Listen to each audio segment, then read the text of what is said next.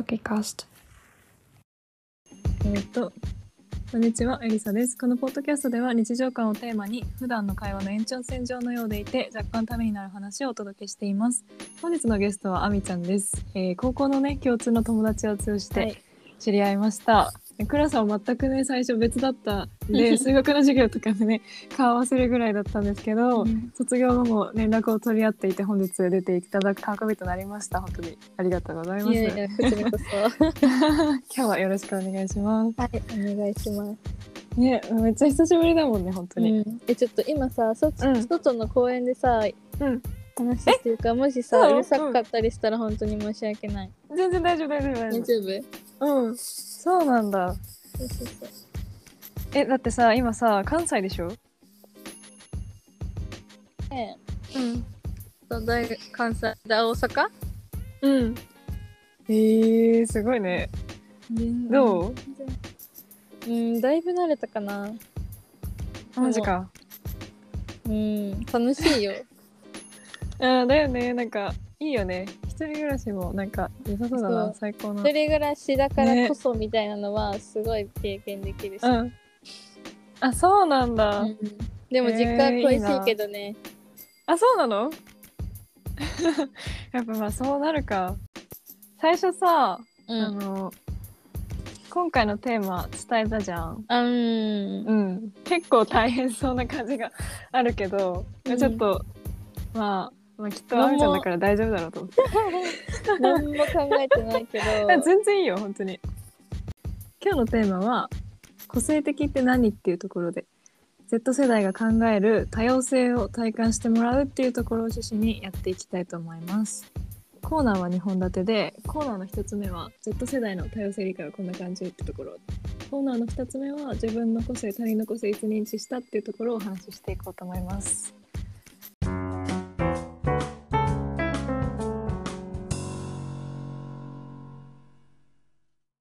初期カスト。コーナーの1つ目に早速移りますね。はい。コーナーの1つ目は、Z 世代の多様性理解はこんな感じってところなんだけど、なんかさ今建築やってるでしょ？あ、そう建築学部に所属してる。あ、そうだよね。だからなんか多様性っていう観点でまず物体の多様性と人の多様性っていう2つに分けて、物体の多様性の方をね先聞いていこうかなと。めっちゃむずいな。そうだよね。私も思った。なんか考えててどうしようと思って。もう本当に、適当な感じでどんなことやってんの？大学で。でも本当に、そういう多様性とかってなんか言葉の言語としてすごいなんか課題、で取り組むんだけど。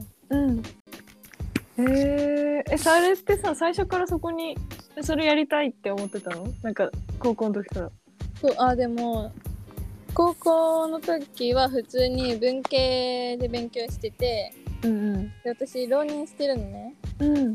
その時になんか浪人したいってなった時に本当に何やりたいんだろうって考えた時になんか建築やりたいかも。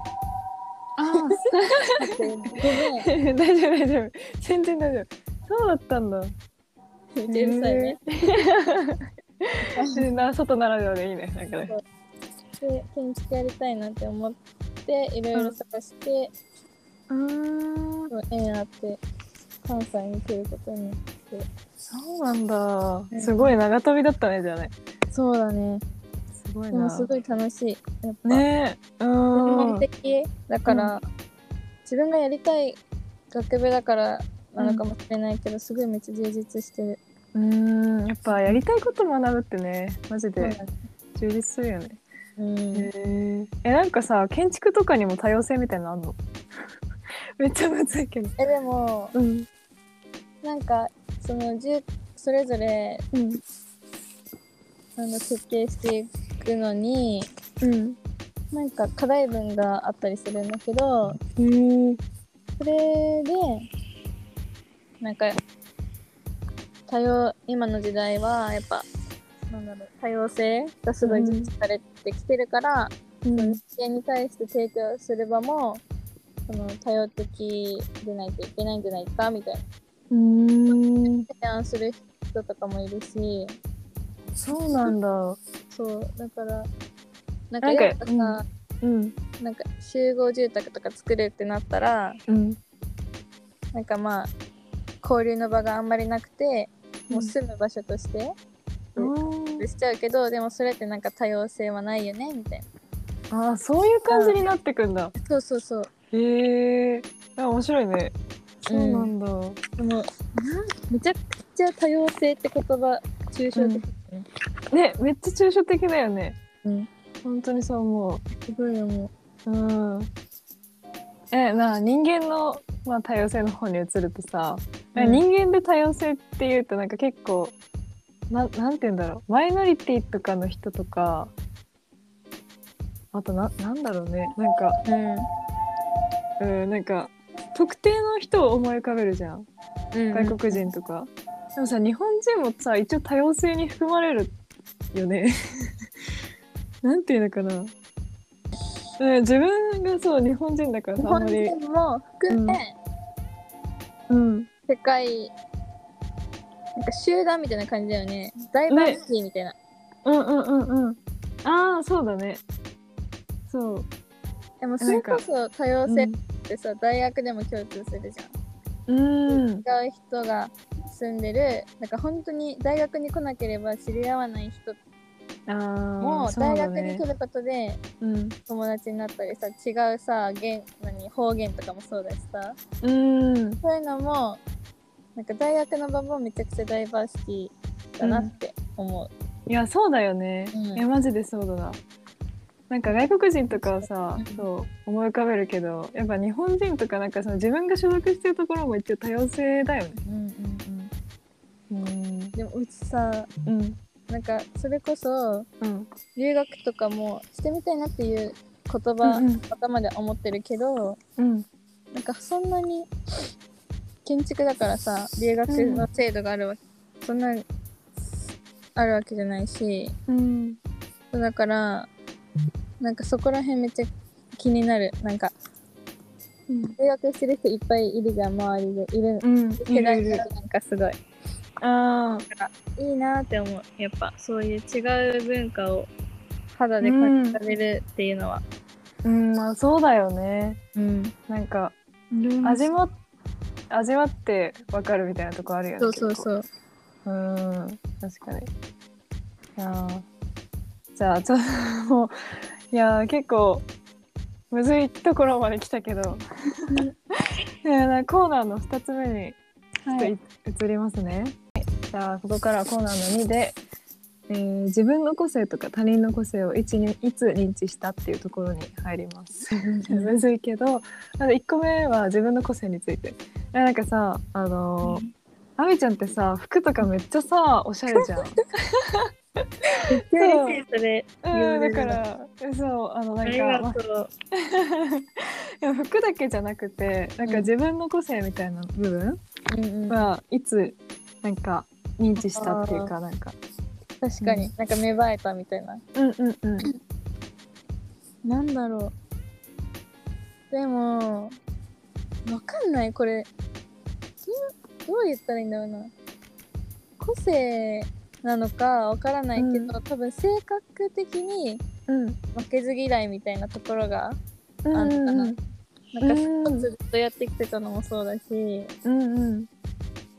なんかそれがなんか個性っていう簡単に言ったらさ、なんかちょっと他の人とは、他の人と一緒は嫌だなみたいな簡単に言うと、なんかそんな感じ。なんか負けず嫌いとかやっぱそういうところから来てんのかなって。なるほどね。かな。性格的な面で言ったら、ファッションとかはなんだろう、もうなんか自分の好きで、難しいな。いやそうだね。でも結構さ、そのさ、なんか大きくなってからっていうか大人になってきてから認知するって感じで、なんか学校の中にいる時には結構しづらいよね、その自分は個性があるみたいな。そうだね。っていうのは私は思ったな。確かに。なんかじゃあどこら辺をさ、なんか服もそうだし、結構どこを自分の個性として捉えてるみたいなある？なんだろう。逆にある？私なんだろうな。いや言われると結構むずいよね。でもなんかなんて言うんだろう。なんかもう全部一応個性みたいなものだから、なんかこういうの始めたいって思ったのも個性だし。確かにそうだね。留学行きたいとか、あと日本文学やりたいとか、もう全部決断が全部個性みたいな感じがするけど。ね。どうなんでも、それこそやっぱ大人になってからやっぱさ、自分でさ取捨選択していかなきゃいけない場面ってめっちゃ増えるじゃん。そうなった時になんか人に合わせたりするよりも自分の意思をなんかすごい大事にした方が、いい時、いい方がなんかやっぱ自分のためになるしっていうのは大人になって年を重ねてなんていうんだろう、年を重ねて、なんか大事だなっていうか、自分でちゃんと生活していかなきゃいけないなっていうのは個性なのかな、それは。そうだね。なんか、自分の決断に頼れるっていうのは結構、個性的になるっていうか、個性を生むっていうか、ね、あるよね。なるほど。ね、ちょっとね、むずい。今回ね、なんかめっちゃね、むずい感じになっちゃったんだわ。ごめんね、なんか、じゃあ次に。逆に楽しい、考えさせられる。じゃあ今度視点がちょっと変わって、まあ他人の個性について、今まで自分の個性だったけど。で、なんか個性をさ、尊重するみたいなあるじゃん。まあ、なんか根本的に、具体的にどういうのが個性の尊重だと思う？例えば行動的な面とか。行動的な面。なんか例えば、自分と違う個性を持ってる人に対してってことだよね。そうだね。行動的な面か。相手に干渉しないとかさ、否定しないとかっていうのも結構そういう感じだよね。個性の尊重。でもなんか、自分が今なんかすごいいろんな人のなんか考え方を知りたいなって思ってるから、めっちゃいいよね。そういう面ではなんか自分が興味ないって思ってたことも、相手にとってはその個性であるかもしれないし、それを聞いたらさ、なんか自分にももしかしたらなんか身になるようなことかもしれないと思ったら、なんだろう、話をさ聞いてあげれるしさ。いやそうだね。確かに。でも難しいね、興味ないことをね、個性に。でも確かに、好きな相手が好きなことだったら、やっぱ理解してあげる気持ちもね。なるほどね。私はさ結構そうなんか尊重っていうとさ、相手に干渉しないとかそっちをさ考えちゃうんだけどさ、でもさ、あみちゃんみたいになんか誰かがやってることに興味を持つっていうのは確かに尊重ではあるよね。なんか、知らなかったことを知るってことじゃん。今まではさ、その偏見みたいな感じで見せたものももしかしたら、なんか話を聞いたら面白い部分も出てくるのかなって思ったら、ではなさそう。そうだね。なんか一個新しい視点を得たって感じだったよ。なるほどね。いやちょっと次のところに行って、なんかさ、部活とかさ、学校生活ってさ、個性と対極じゃないって思うの私。なんかみんな均質っていうの。なんかその学校時代とかの個性についてちょっとなんかなんていうのかな。部活でそうとか、そうなんか中学とかもさ、なんか服とかも、なんかね着方言われたりしたじゃん。出しづらいよね、個性っていうのが。確かにね。なんか出る杭打たれるじゃないけど。確かに。でもエイスちゃん個人競技だったよね。そうだね。確かにそういうのがさ、そうだよね、チーム競技だとさ特にある？でもあるのかな、知らないうちにあって意識したりしてんのかな、もしかしたら。まあなんかね、確かに。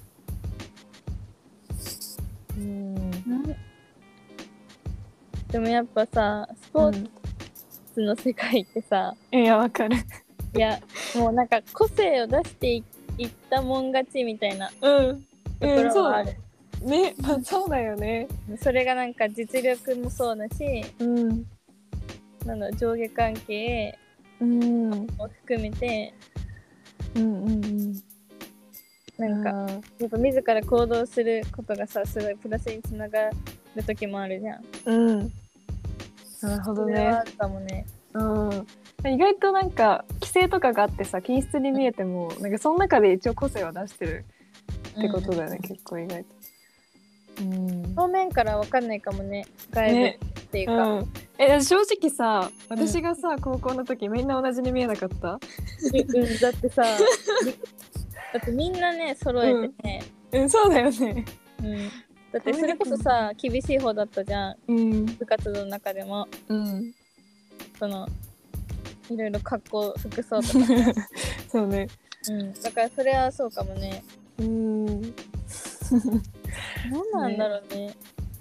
なんかもうちょっと自由になればいいのになって思って。それはすごい思う。いやまあさ、いやちょっと最後にね、めっちゃどでかいヘビーな話していい？最後のトピックはなんかここまではさ、趣味思考が違うっていう意味でさ、人と違う個性だったじゃん。ここからはさ、なんかさ、障害があるっていう意味で人と違うっていう個性でさ、なんか今ってさ結構さ、なんか ADHD とかさ、LGBTQ なんかとかみたいになんか当人が感じてるその違和感自体に名前がつくじゃん。なんかそうなんかその障害を持ってるっていうその意味での個性、でなんか私さ、誰でも確実に一つはなんか何らかの障害あるんじゃないかなって思うんだよね。そうそのことについてちょっとなんかまあ難しいな。ちょっと最後にヘビーなのでも周りになんかそういうさ、